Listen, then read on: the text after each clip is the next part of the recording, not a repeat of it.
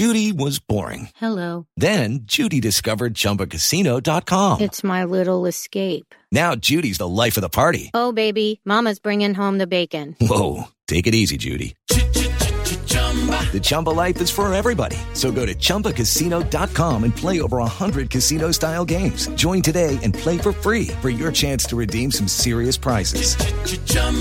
ChumbaCasino.com. No purchase necessary. Void where prohibited by law. 18 plus terms and conditions apply. See website for details. With the Lucky Land Slots, you can get lucky just about anywhere. This is your captain speaking. We've got clear runway and the weather's fine, but we're just going to circle up here a while and get lucky. No, nothing like that. It's just these cash prizes add up quick. So I suggest you sit back, keep your tray table upright, and start getting lucky. Play for free at LuckyLandSlots.com. Are you feeling lucky? No purchase necessary. Void where prohibited by law. 18 plus terms and conditions apply. See website for details. Hello, it is Ryan, and we could all use an extra bright spot in our day, couldn't we? Just to make up for things like sitting in traffic, doing the dishes, counting your steps, you know, all the mundane stuff. That is why I'm such a big fan of Chumba Casino. Chumba Casino has all your favorite social casino-style games that you can play for free anytime, anywhere with daily bonuses. That should brighten your day a little. Actually, a lot. So sign up now at ChumbaCasino.com. That's ChumbaCasino.com. No purchase necessary. VGW Group. Void where prohibited by law. See terms and conditions. 18 plus. Acast powers the world's best podcasts. Here's a show that we recommend. Headlines seize our attention, especially when they're about a crime. But there's more to these stories than just their headlines. I'm Carrie Ipama. And I'm Quinlan Posner. Every week, we'll bring you a real crime that made the headlines. One you may have heard of before, or one you may have never imagined possible. But we'll take you beyond what you see on the front page. We'll follow the story as it happens in real time and use hindsight to pull apart fact from fiction. From Lifetime comes a brand new weekly podcast, Crime of a Lifetime. Acast helps creators launch, grow, and monetize their podcasts everywhere. Acast.com.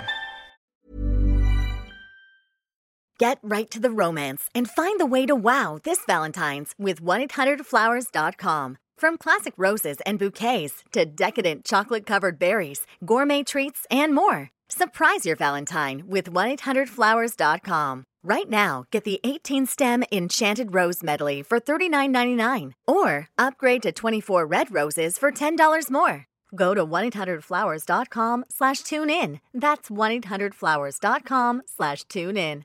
Mirror man, you twist and turn my mind until I don't know who I am. Mirror man.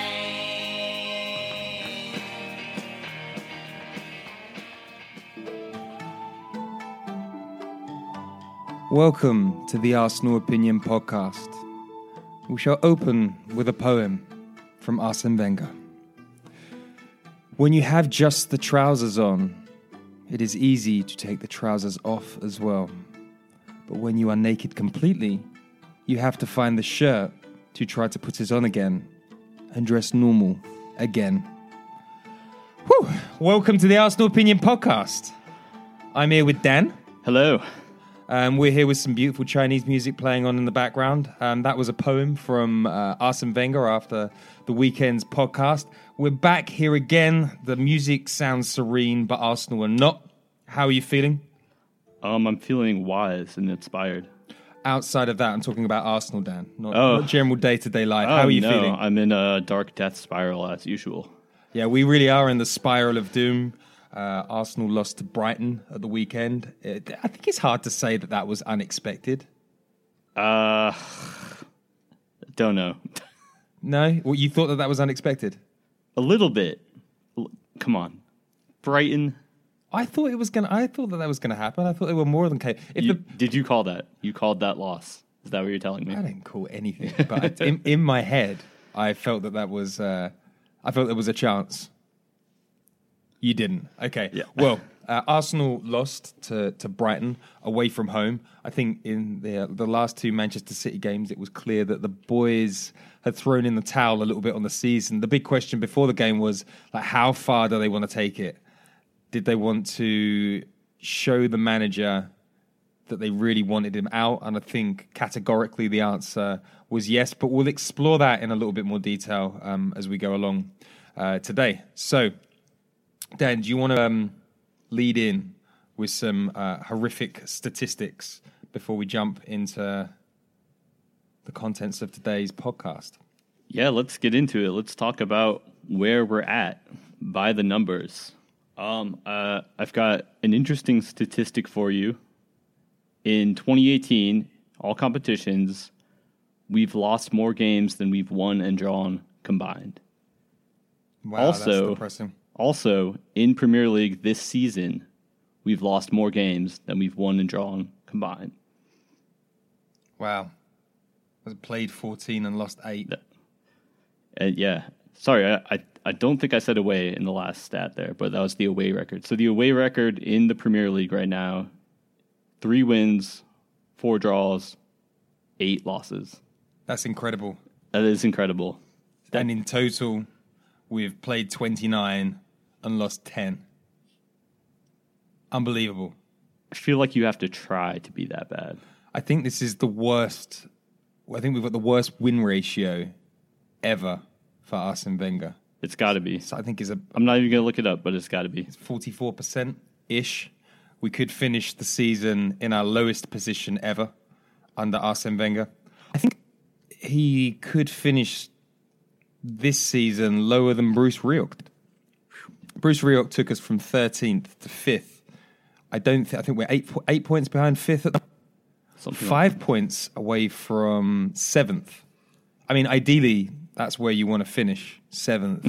Like, I mean, not me. We don't want a hope of Europe. I don't want to get in Burnley's way. I don't want to. On their way to the top. And they've had a good season. Yeah, it just disappears. Actually, I'm sorry to stop you, but can I give you one more stat that pertains to City and us that I dug up looking at the table? Like you said, we've gone through 2 horrible losses to them, and then Brighton on the heels of that, which means that now, as it stands, Manchester City now have the same number of points as they finished with last season. 29 matches in, same number of points. Meanwhile, for Arsenal, it is now mathematically impossible for us to finish with the same number of points as we did last season. Today, but I don't want to get too in the weeds about the Brighton game because I feel like it's just part of the collection of terrible games that we've been having this season. So I think we're going to talk about what we're witnessing in general. I think we should talk about what did Wenger do to try and prevent Brighton, because I think that's interesting.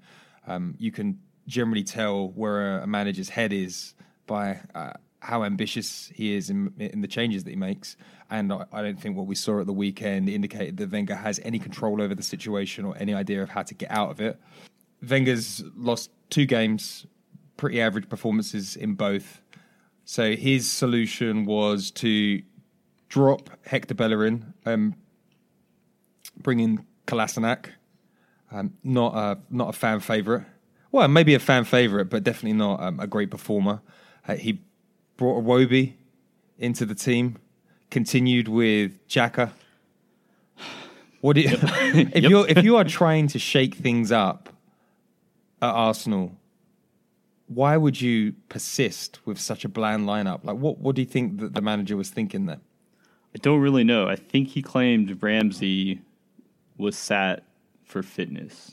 It sounded like he thought he was tired after the past 2 games. I don't know. Do you buy it? He's only just come back from injury. I mean, I suppose that's a fair point that he's only just come back from injury. He didn't play particularly well in either of the Manchester City games. But I don't know. It feels a bit odd because today Arsenal.com released a story saying it was basically alluding to the rested players were there for Milan. But I suppose you assume you can beat Brighton in really any form you're in. Normally, right? I don't know. Maybe it's just that. Maybe it's as bad as things are, it's the assumption that it shouldn't be a problem. I can rest, at least 1 or 2 of my key guys. I don't know. What do you make of Bellerin? Do you think that was? Well, there's a report in the Sun tonight saying he's furious about being dropped. I mean, in fairness to Wenger, Bellerin is overplayed. I think he has the most minutes for Arsenal this season. He's a bit of a robot. He's right up there for sure. But I don't know. I think I would have preferred him in the side to Kolasinac.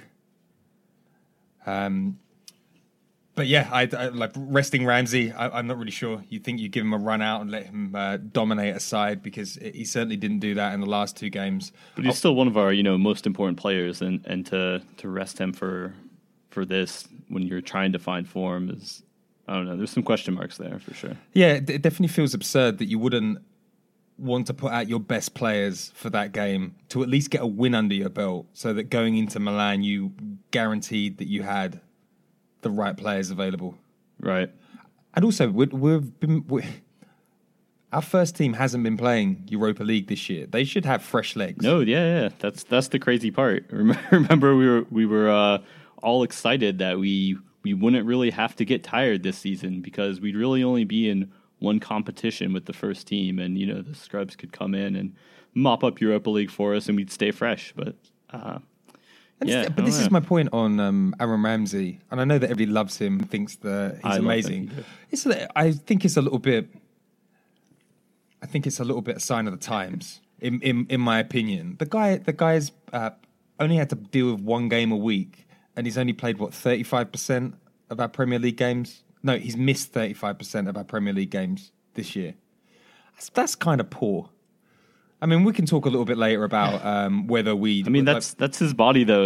Like, what season has he done where he's? I mean, he generally gets more games than he has, but he's always out for a couple of weeks. He's always got a hamstring. Weeks. Yeah, important weeks. Yeah, usually in December. He's always got a hamstring or a thigh or something going on. Then he takes 7 games to get back into form. Right. And then he's back in form right at the end of the season or right at the start of the season. Do you think the stories from Draper over at the Daily Mail saying that Arsenal are going to try and sell him? Agree or disagree? I disagree, but I would say if that's the plan, if he's not going to sign on, absolutely make it happen this summer. I'm not about the situation we got into last time. There's no reason to let it slide. It's decision time this summer. So we are off topic again. Let's get back on it. So pretty shoddy lineup. Wenger making some missteps. He obviously doesn't understand the severity of the situation because he's resting important players. Or he does understand the severity of the situation and he's putting all of his money on the Europa League, which is probably more realistic. I mean, the chances of us getting 5th are now pretty slim, so the chances of 4th are all but gone. Then the game happens. We're down inside 20 minutes again. And then we actually go 2 goals down, which was shocking. We're getting dominated by a group of well-organised journeymen. We pull one back at half-time. That Xhaka finds an assist. Almost looks like that whole goal was a sheepish accident. And then the second half, like, what did you think of the reaction? What did you expect a reaction as pathetic as the one that was? I expected a reaction, but there seemed to be none at all. Which I don't know. You had to imagine he was giving a fire and brimstone halftime talk, right? But I don't know. We just didn't look alive again. It's the spirit's not there. Players feel body language as well. And you looked at the bench. Wenger's eyes were getting redder and redder. Like, he looked more and more angry. He looked lost. He looked. I know that he's looked broken before, but he looks completely confused about what's going on at the moment. Do you think the players can sense that maybe this is the end game? Yeah, I think absolutely they can. And it, like you said, the body language is there for sure. And I think everyone picks up on that. I mean, he's not the guy that's out there raving on the touchline, but he still would, I don't know, you can tell there's a marked difference when someone's staring at, like, down at their feet half the time and his eyes are reddening and he looks like he's clueless and he looks like he just desperately wants something to happen, but he doesn't know what exactly. He was cracking, it looked like a pencil, like breaking up pencils, like trying to get rid of that nervous tension. So We didn't pull anything back. Didn't even look like we were going to threaten Brighton. We lost. Same old, same old. Terrible performance from Xhaka. I honestly don't know what that guy has to do to get dropped. I know that I said it last week. I'm starting to feel bad that we spend 10 minutes talking about how poor Xhaka is every week, but then he gives the ball away. He's not paying attention to. It's runs. Really suspect at this point. Yeah, I don't understand. And this is what I would have liked from Wenger. Be bold. Start Eddie Nketiah. Start El Nenners, man. Put him in the middle. Or Maitland-Niles, or I don't know. Do something to shake up the side. Need more Maitland-Niles for sure. Because Nketiah came on, and he doesn't look like he's been brutalized by the regime yet. Because he's got confidence, right? Yeah, he looked like a truck came and dropped him off, and he didn't know where he was, and he was just, oh, here's a football game, I'll slot right in. And it was great. It looks like he just wants to go and play football, which is great. He had no baggage on him. It's quite disappointing, though, how affected Aubameyang is. I mean, I'm guessing he's a confidence player, and he's come into the worst working environment in the Premier League. And like he looks like the guy that's bringing the smiles all the time, and nobody wants to smile with him because they're all totally depressed. But for a £50 million striker, he was pretty disappointing again. I know he scored a goal. He had a tidy goal. That was a nice finish. I mean, an easy one for sure. When you're standing right there for what was he like 6 yards out, but still it was. At least he was there. Nice little scoop with the outside of the boot. Yeah, it was quality. But I guess maybe Lacazette's sitting in his hospital bed smiling at the moment because there was no service for him, and people like me cited the fact that he had a lack of pace and physical power. Aubameyang's come in and there's no service there. Mm. And I'm gonna bring up the question again. Mesut Ozil, 250, 300,000 a week. And he's not creating anything. I haven't seen any key pass stats about Mesut of late. Is that because he just doesn't give a fuck, or like he's part of the Wenger out brigade, or is it because he traditionally fades in the second half of the season because he's not very fit, and that's why we have to give him so many holidays? I don't think his fitness is that bad right now. I think he's like any other player in that the situation affects them, and he's not openly sulking, but it's clear that like the team is not functioning in a way that's conducive to him playing well. You can call it fair weather or whatever you like, but he's not there with any sort of options. Like he doesn't have a lot of key passes he can make at the moment because we've got just our striker who's very isolated, and unless you just play him through or take a stab at it, there's really not anywhere to play the ball to, because we don't have you've got Jack and Xhaka back there who are not going to really search forward. They're both going to just collect the ball. You don't really have any wingers there. You've got Iwobi who's prone to come inside as well. So there's just not a lot working in the grand scheme of things. I think you're making excuses for him. Absolutely, but he deserves these excuses. I don't think so. I think that, like Matt's pointed out on the podcast before, we know a leadership performance when we see it from Ozil because it stands out like a sore thumb. Ozil against Chelsea in the semi-final was different level. He dragged that team up. Can't even remember seeing him. But you can't expect that from him because that's not the style of player. He's simply not that type of player. How can you say it's not the style? It's not his style. But people say this. They make so many excuses. You can't say that. It's not an excuse. It's just his character. That's just how he is. But you can't say it's not his style when he did it against Chelsea, a far better side. It's just a choice. It is a choice whether he wants to stand up. Part of this comes from the manager, but part of me says, tell me then who is standing up at the moment? Who did you feel stood up for the team in that match? Because I don't think you could point out anyone. But shouldn't our most expensive player, our best player, our player that we've just tied down to a massive long deal, shouldn't he be leading the side? Why is he such a shrink? Why is he so weak when he doesn't fancy it? And fans go, no, you just don't understand us, or I do though, because I've got magic powers. No, he's playing like shit at the moment. As soon as he signed that new deal, he's on holiday. I was saying, he's quite often on holiday in between games, especially away games that are a little bit tough, a little Lurzel. But he was definitely on holiday in that game. And if he's part of the Wenger out, and this is just he was actually sick. Okay. And his therapy is he needs to go at the beach. Yeah. He has vitamin D deficiency. He's got to absorb the rays and get back to full strength. And that's just the type of player he is, all right? I can't wait until we get a proper manager in that gives him a halftime rollicking if he's playing like a total embarrassment. And I hope that somebody makes him accountable and pulls him up and says, this walking won't do. And stop padding your stats by just jogging around. Anyway, I'm telling you, there's a systemic fix to this, though, that's much easier than yelling at Ozil. Okay. So top level, do you think the players are downing tools, or are they just completely broken? Yeah, I think they're at their breaking point or near it. What's your opinion here? I don't know. I can't work it out. I do professional football. Well, we know that Chelsea down tools successfully.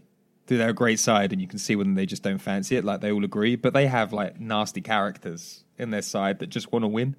They got Mourinho fired. I don't quite agree that they're trying to get Conte fired at the moment. I feel like Conte's trying to get himself fired. But it doesn't look good. I don't think that the players are putting the effort in. But is it downing tools, or is it like when there's nothing to fight for, you don't fight? Yeah, I think they're like lost. You know, they've got I mean, as we'll talk about in a minute, they feel like they need help. They've got no guidance there, and I don't know, just nothing's working out for them. You know, I think they're just like broken.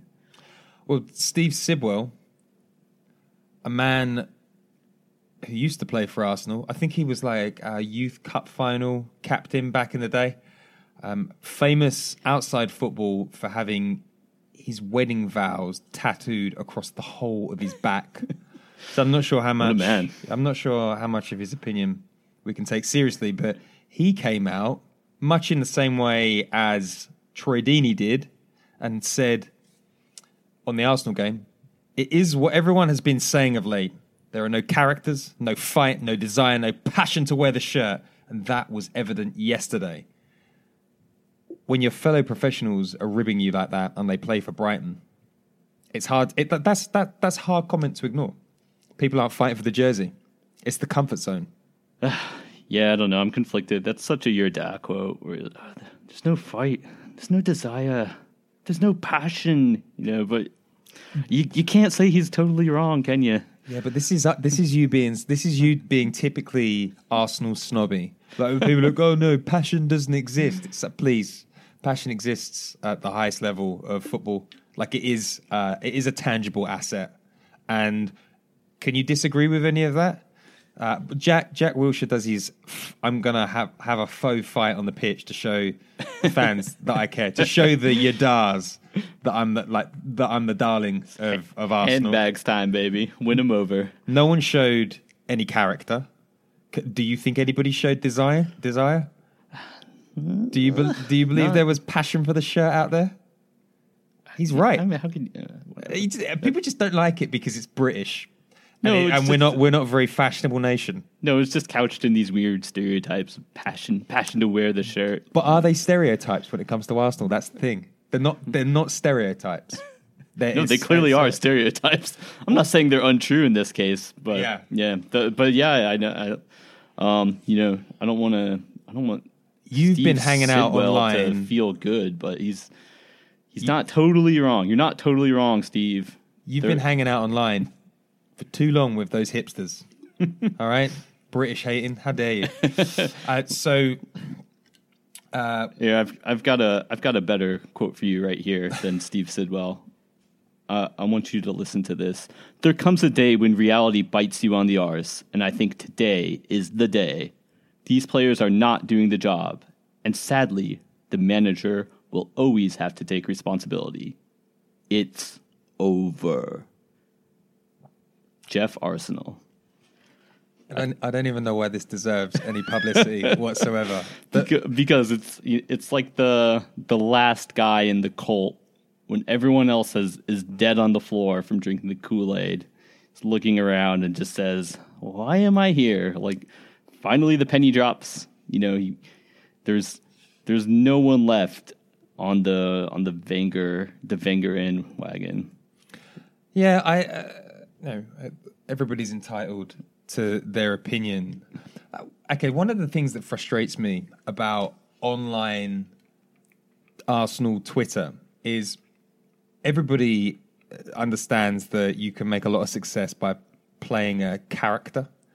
And I don't always feel that there's a lot of truth in a lot of the characters that play out there. Like, I'm going to be the Wenger out guy, and I am only ever going to say Wenger out. I'm going to be the Wenger in, and I'm only ever going to say this. Or I'm going to say the most outrageous thing that I can, and I'm never going to budge.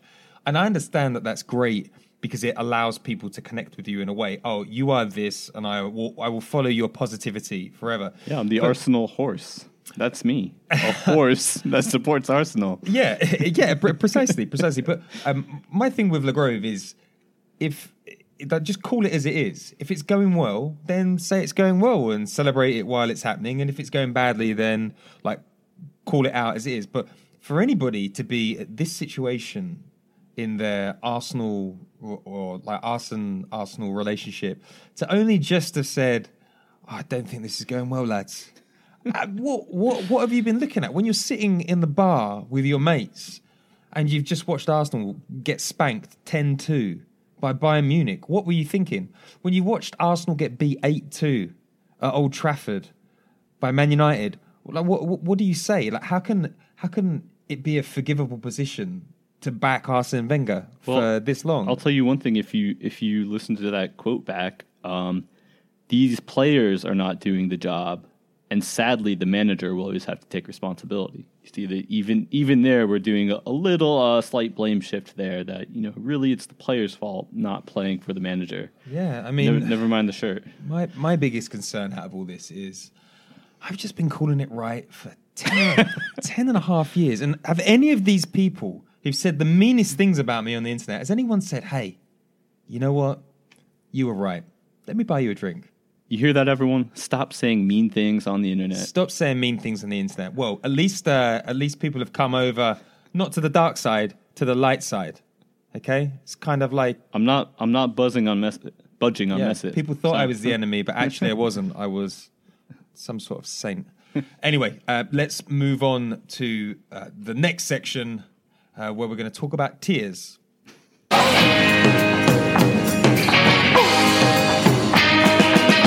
And we're back. Part 2 of the Arsenal Opinion podcast.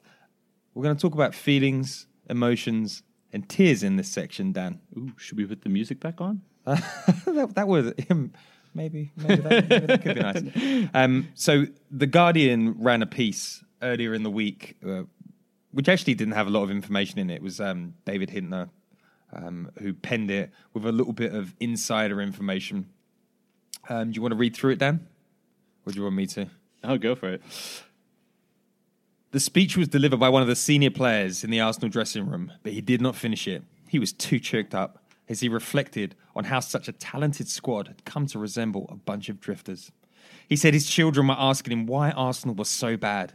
That was the moment when the tears welled in his eyes. Another Arsenal player stepped in. "We are a big club," he said, tapping into the rallying cry theme. "But we need more help from the coaches." That was the damning judgment as it was articulated. It had actually been the motivation for the players to gather in the first place without Arsene Wenger. "It's not going to happen," one of them said. "We need to find the answers ourselves." So that was as deep as the story got, really. Then it just get carried on. Professional footballers want to win. Firstly, who do we think cried? At first, I thought it was Pear, but everyone online seems to say it was Koscielny. I think the Sun said it was Koscielny, but the Sun? We can take that with a pinch of salt. I thought it might be Jack. Looks like he could get emotional. He's got young kids. Does Jack cry? It doesn't strike me as a... Yeah, maybe not. But I think the point here is if your kids are being bullied because Arsenal are shit. Are they being bullied though, or are people just saying, "Why does Arsenal suck"? If you're a kid, you're being bullied. I mean, not like when I was a kid at school, people used to say Arsenal was shit. It used to make me cry. Sorry to hear that. I know it wasn't nice, but that's just what happens in an English school. But a few things that I want to talk about here. Outside whether it was Koscielny, it doesn't really matter who it is. It's always sad if people are feeling that emotional. But what does that whole piece say about how weak we are as a squad? Like nothing tangible has come out of that. There's just a lot of emotions, a lot of blame. Nobody's really taking the ball by the horns, and the reaction off the back of it, we lost again to City, and then we lost to Brighton. So this whole meeting achieved absolutely nothing. Well, it gave us a nice news piece to talk about. So yeah, but I like the news piece. Like in 1998, we were going through a bad run in December, and I think we just lost to Blackburn Rovers away from home.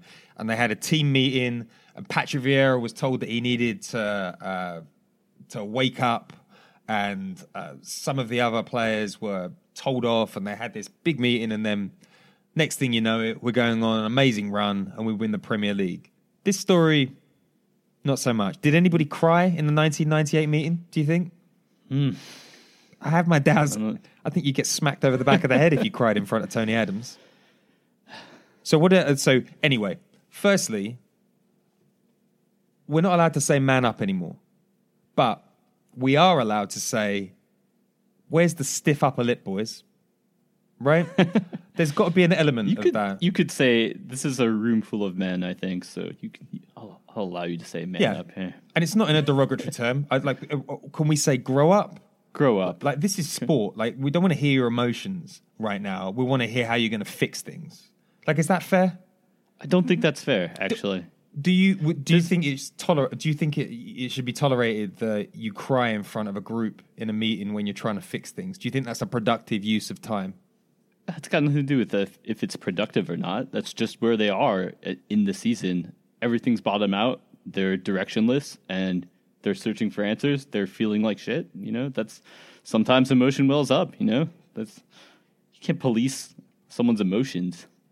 Yeah, but you can police somebody saying, my kids are being asked if we're shit, right? What value is that adding to a meeting? How is that constructive anyway? Who cares what's going on with your kids? Tell me what's going on the pitch when you're not paying attention. But it's like us now. It's a therapy session, You just got to get it out. Maybe that's the problem. Maybe they're feeling stuck, So you're pro emotions. Pro emotion. Okay, I'm anti-emotion. I don't think that's particularly productive, especially in a sporting environment. I think you should save the tears for after, especially if it's not going anywhere. I will agree it's not quite productive, and I swear they have a meeting like this, like the players only meeting to save the season. I think this happens like every year. Actually, there's always some point in the season where we're doing really poor. At least the past couple of years. We're a couple points back. We've really got to drill down and make it back into fourth. I feel like we've been through this a few times. Not quite this badly, but this happens a lot, doesn't it? And it was my other question. So I've written on a few occasions over the last 10 years. Why don't Arsenal players coach themselves? Well, right? Because they're not coaches. Okay, well, per Mertesacker. Just take you back I'll take you back to the days when Pep Guardiola and Mourinho were at Barcelona and Bobby Robson was the manager, and he used to put tactics up on the board. No one understood a fucking word that he was saying, so Pep Guardiola and Mourinho used to translate them, but they weren't really translating them. They were creating their own tactics for the team, and then the team would go out and do what they do, and then they'd win. Is it too much of a jump to imagine that Arsenal players could do that? You got Per Mertesacker, who's played in a Bundesliga winning side in Germany. He's played for World Cup winners, super intelligent. We've got Mesut Ozil, who's played for Madrid under Mourinho. He's played for a few great managers. There are lots of players in the team that surely must have opinions about the game, that are surely passionate about watching other sides, that have been at other clubs. Is it beyond the pale to suggest that maybe they should club together? Maybe they could get a couple of video analysts in. Maybe they could run through some scenario training. Maybe do a little bit of... I mean, forget the players. Couldn't we get Steve Bold to pull them aside and be like, okay, defensive unit, extra practice... This is how you defend. This is how you do not cave during a match. But we know that couldn't that happen? We know that he has no power because he's not empowered to do so. He's not earning enough money to retire tomorrow. He needs that job. He knows that he can't go against Wenger because he'll be out the door. But you can't put your key players out of the door. You can make them train on their own, but that's not a smart way of using your money. So I know that it's a bit absurd to assume that players could do that. But here's my thing. Maybe Chelsea players would do that. Maybe United players could do something like that. But Arsene Wenger has built that squad to be weak, hasn't he? He's intentionally not put big characters in there because he doesn't like conflict. Anybody that goes against him or questions his authority is out of the door in an instant. Robin Van Persie used to scout players for Arsene and try and get players to sign for him and was disgusted at his transfer strategy. Cesc Fabregas went to that meeting and was promised the world, didn't come his way, out the door. I know that Gael Clichy used to cause trouble behind the scenes, like constantly asking why Wenger was doing things or not doing other things, pushed out the door. Wenger built a squad of that cry when the going gets tough, right? Another one we lost is Szczesny, who I wish we hadn't. Maybe you could argue there's no way he'd ever progress if he had stayed, but another guy that just got to the point where Wenger didn't want to deal with a bad boy and dispensed with him. And look at him now. And you do start to look at the bad boys that leave, and you wonder whether, like when you have super intelligent kids at school, like they start acting up because they're bored. They're not being challenged.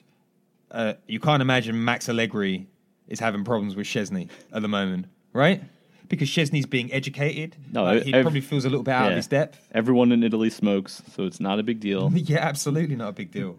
So I think that part of this problem that we're having with players being completely disenfranchised is that Wenger built the squad that way.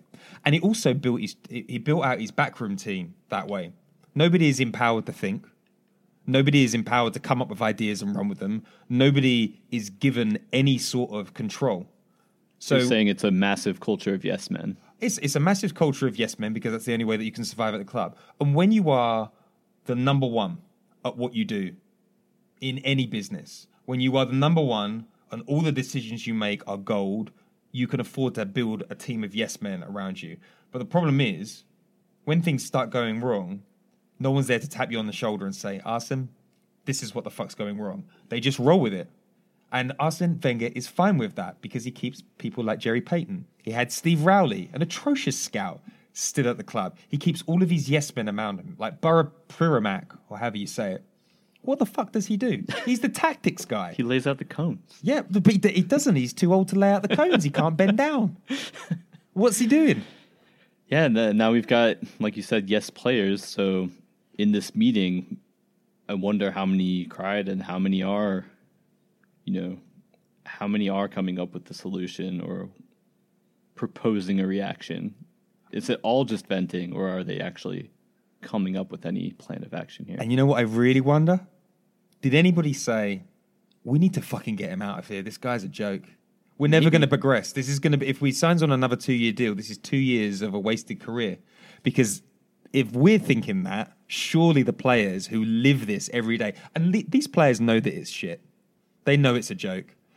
I heard a story about Podolski years ago that he said to a German player before the Bayern game, a German player said to Podolski, we've done like 3.5 hours of video analysis on Arsenal, and Podolski laughed and said something along the lines of like, we've done 20 minutes on iPads.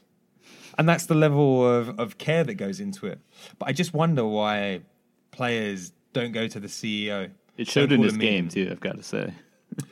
Yeah, I know, but again, like, he was. Yeah, I don't know. You can't really go directly to the CEO though, can you? What, like, when you're if you're having a problem with your boss, you can't just go to the CEO of the company and complain. What if the problem's been happening for 10 years? Surely the CEO. But you've only been there 3 yourself, so where does that put you? But surely the CEO should be finding out what's going on the ground. Shouldn't he be sitting and talking to the coaches and going, guys, what the fuck's going on? Shouldn't he? He's shown he's not quite that type of CEO, is he? What, really? Because he's don't we do an investigation every season? What happens in that review? Does Wenger sit in there with them, just staring at them? What did you see, Jerry? Like I always say, judge me in May, but he never tells you which year. Yeah, absolutely. Okay, so we agree that Wenger should be fired. There are some top ITK accounts. They do exist, that are saying Wenger is on death row. So we've got that Chris Mahler chap saying that if Wenger doesn't win the Europa League, he's out the door. We've got AFC Camden, who is a good source of information, also saying that Wenger is finished. So we're very excited about that. And you've got another statistic that you saw. Right, I saw the AST released their poll on members' opinions, and 88% of them said Wenger should not manage Arsenal next season. And I kind of felt like last season the AST made a bit of a mistake. They didn't release their poll until too late in the game. I think that not that it would have made any difference to Stan Kroenke, but at least they've got that number out there early when you'd assume that Josh Kroenke and Stan Kroenke are making decisions at the moment. So basically, everybody in media wants Wenger out. So we wanted to run some scenarios. So we've got the most aggressive scenario, and that is that Arsene Wenger goes right now. So the case for Arsene Wenger going right now, we're closer to 7th than we are to 5th. We're probably going to go out of the Europa League. And wouldn't it be a great idea to hire in a manager now who could start fixing problems in March instead of bringing somebody in on the 31st of May? The challenges that you have with this are there aren't a lot of world-class coaches around looking for jobs in March. But we do have some options. Thierry Henry is thirsty as fuck. Is he not? Yeah, he's using his platform distastefully, you might say, to put his name out there over and over. Yeah, it's Frank Underwood type behavior going on. He was asked whether he'd take on the job, and he said that he was a competitor and he'd never turn down a challenge.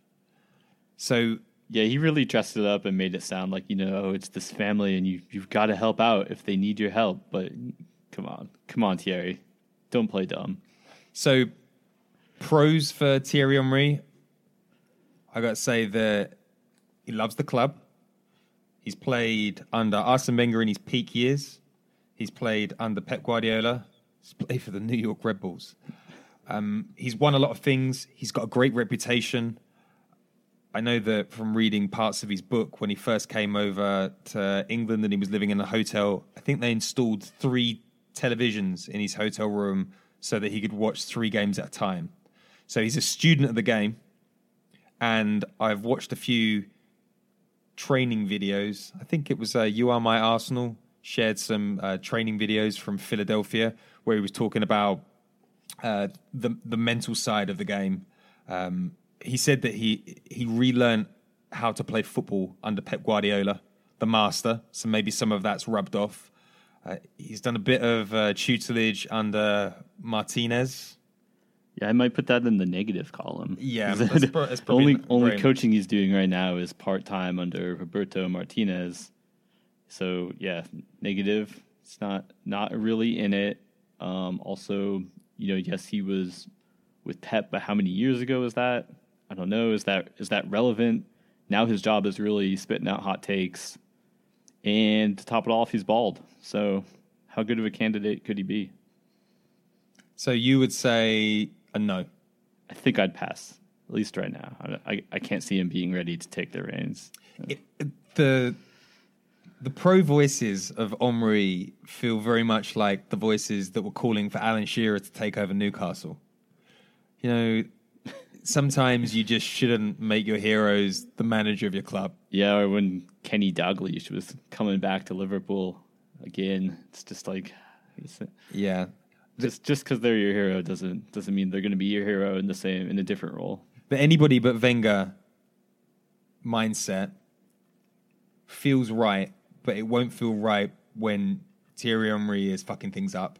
And also, if he did badly, you'd have that sort of double whammy of, not only is Thierry failing, like a new manager failing, it's Thierry Henry. And yeah, you'd feel bad, right? Like you could imagine singing two tarnished legacies in a row. No, imagine singing Thierry out. Oh, that would be awful. Imagine having to write a hate piece about Thierry Henry. So, Tony Adams also throwing his name in the ring.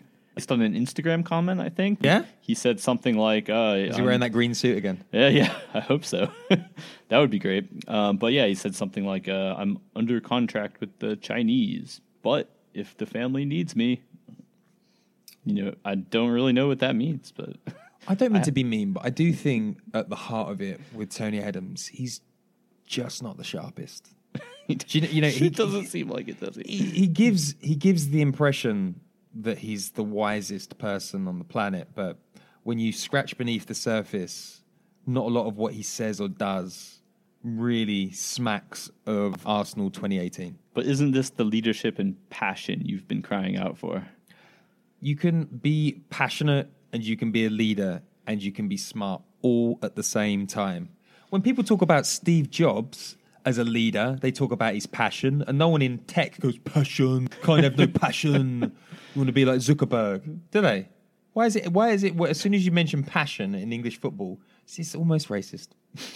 There, I said it. Yep. I said it. Agreed. I can say that as well because I'm in America. It's a white genocide, in my opinion. Okay, how about Pep Guardiola throwing Arteta's name into the ring? I know we did this a little bit in the last one. We feel a bit more positive about this. Yeah, Arteta sounds great, but we're just, feels early for him still. It feels like the guy after the guy, right? I wouldn't want him to come in to a hot mess. Right. You want more experience to come in and take the reins. It's a huge club. We're far below where we want to be, but you can't take that big of a risk right away, right? No. Finally, Steve Bold. Yeah, it's an interesting prospect. So if Steve Bold is loyal, as you're saying, or needs to be, what if Ivan told him, hey Steve, I'm gonna get rid of Wenger. I want you to be the caretaker and see out the year. Maybe finish 6th for me. Maybe win Europa League. You think you can do it, buddy? Then we'll talk in summer.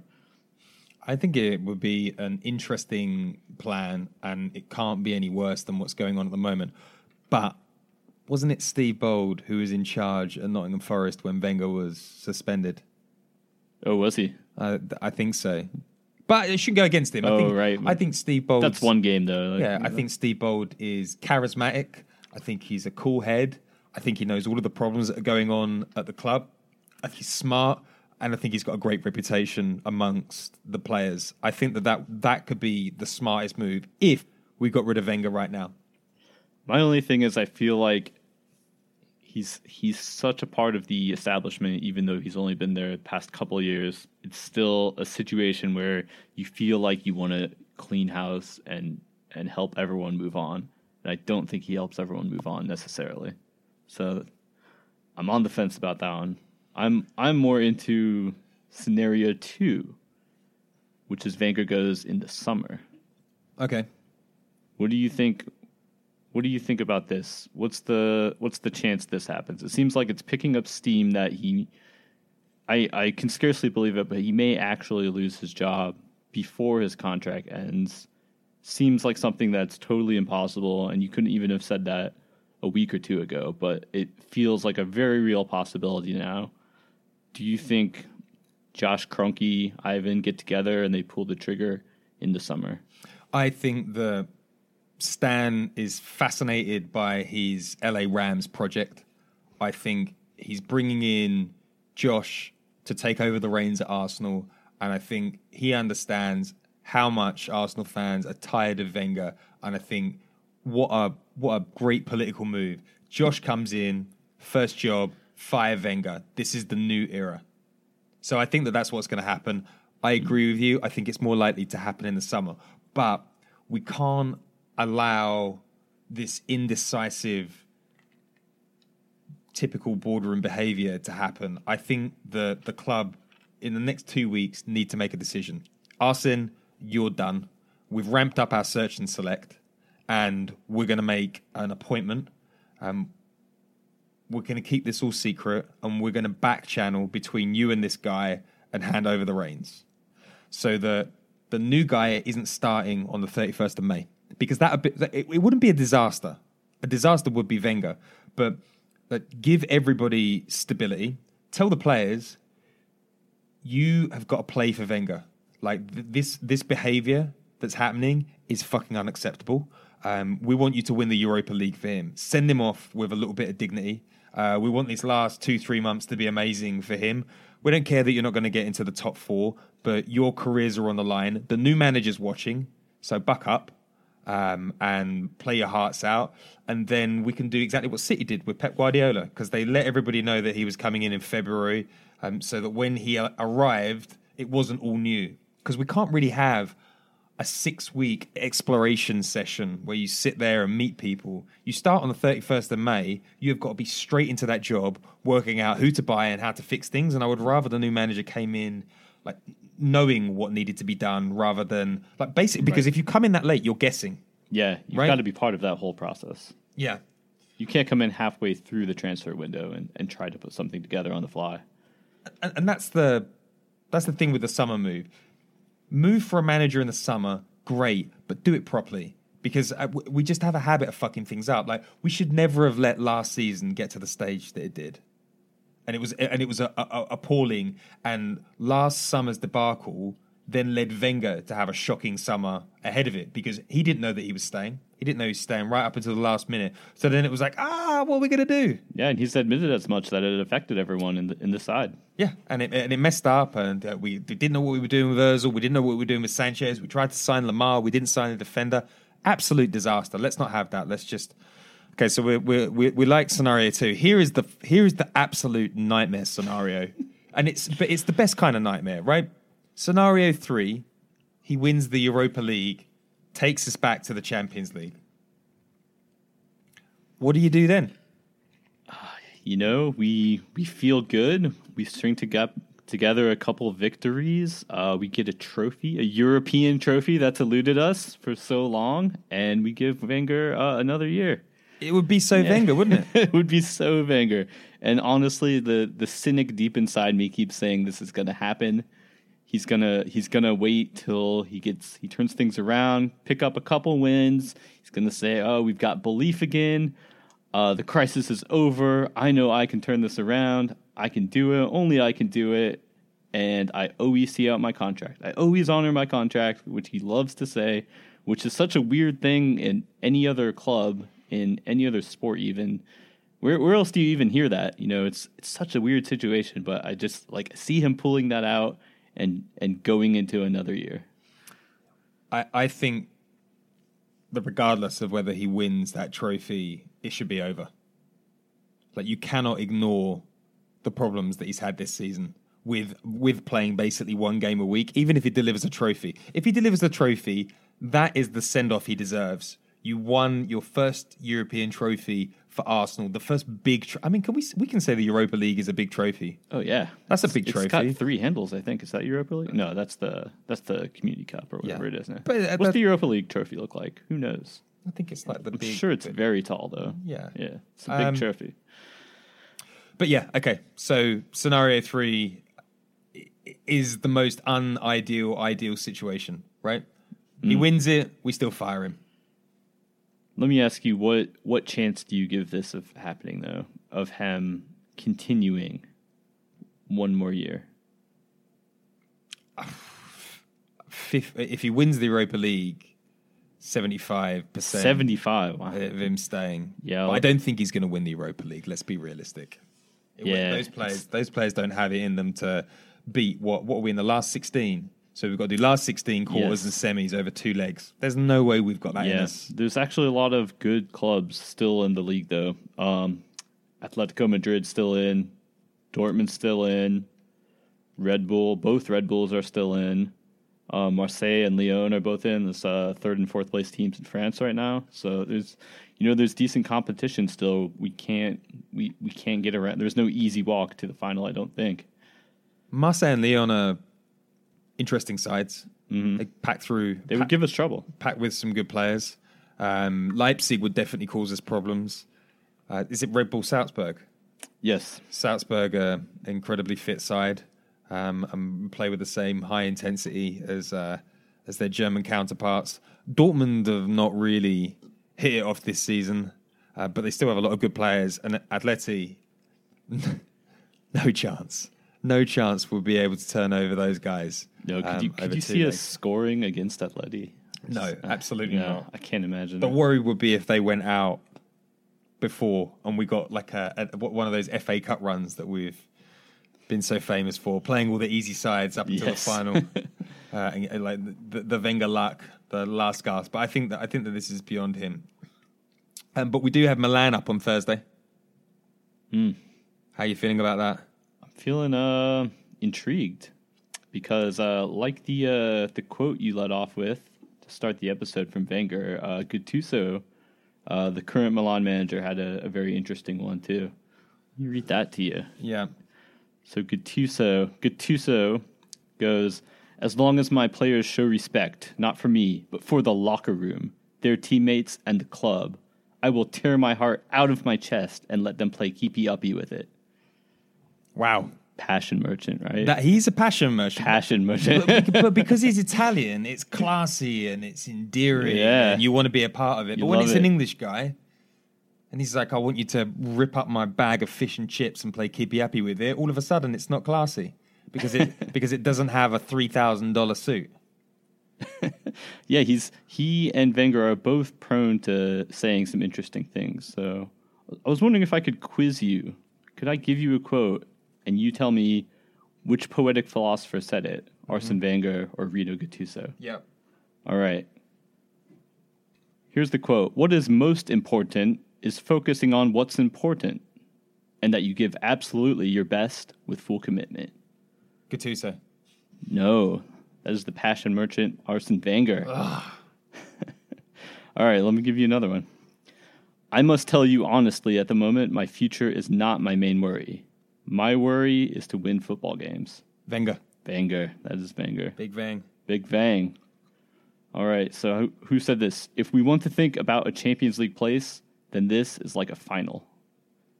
Gattuso. That is Gattuso. Yeah. Thought the like a final may trip you up, but no, that was Gattuso when they were going to head into the Milan derby, which is of course postponed. Here's another one. I believe the quality of a manager is to try to shorten the crisis. I believe I can do it. Oh God, that could be Wenger. Wenger.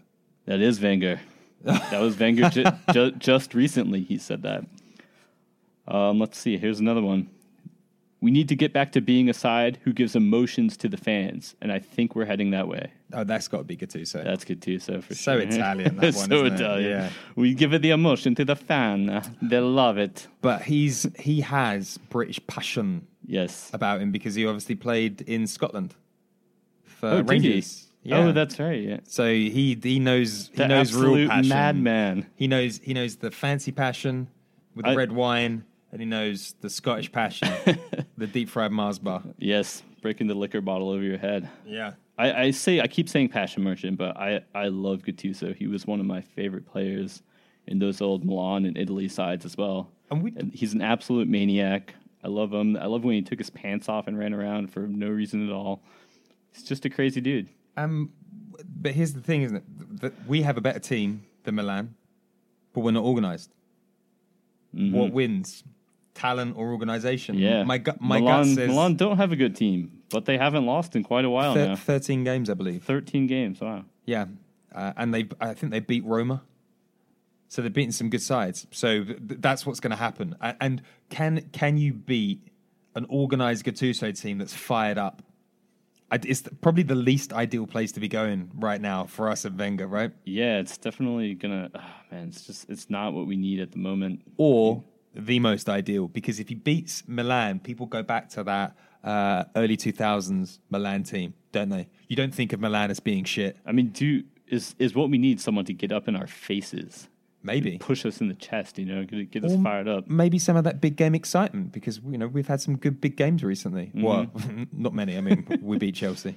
Yeah, it depends how you define recently, I suppose. But so predictions? Yeah, for Milan or for the future? Milan, the future. Where's it going? Milan. Yeah, I don't think we get it done. I think the mighty organized Milan is gonna trip us up. It didn't sound like the players' meeting solved anything. I don't think Wenger's really got the answers to. So yeah, I think it's a loss for us. I agree. I think that we're going to lose. I can't see. I can't see. I don't want us to win either. I know that sounds really shitty, but I don't want the fairy tale ending. I don't even want he almost did because he made a semi-final and that's better than we normally do. I don't want anything to get in the way of Wenger being gone. Because I just can't put up with another year of it. That used to sound like sacrilege to me, and I never, ever understood the perspective of wanting a loss or not wanting the team to do the best they could. But I don't know, I just don't... I can't find myself caring as much anymore just because it's gotten so bad. Because here's the thing. If he does win the Europa League, it's not one extra year, it's two. Two? You think it's two now? It will have to be, because... yeah. You think he puts a little bumper on his contract? Yep. Yeah. Absolutely. First European Cup in the Emirates. It'd be horrific. Yeah. Well, then you've got to give him the chance to go for the Champions League, right? Yeah, exactly. Like two years to do that's fair. I feel like maybe one more. Maybe he gets a 2-year extension. Maybe three. No, don't. No, don't. Right. I think that takes us up to our hour.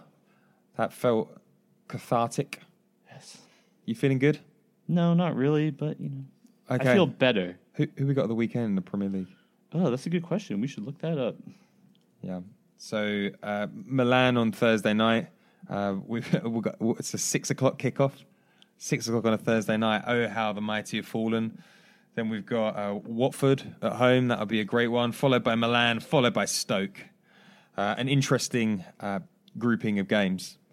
Watford have got quite the Italian influence anyway, so it'll feel very Italian over the next few weeks. Anyway, enough rambling from me. Dan, thank you for joining the podcast. Cheers, Pete. And on that note, I will say goodbye.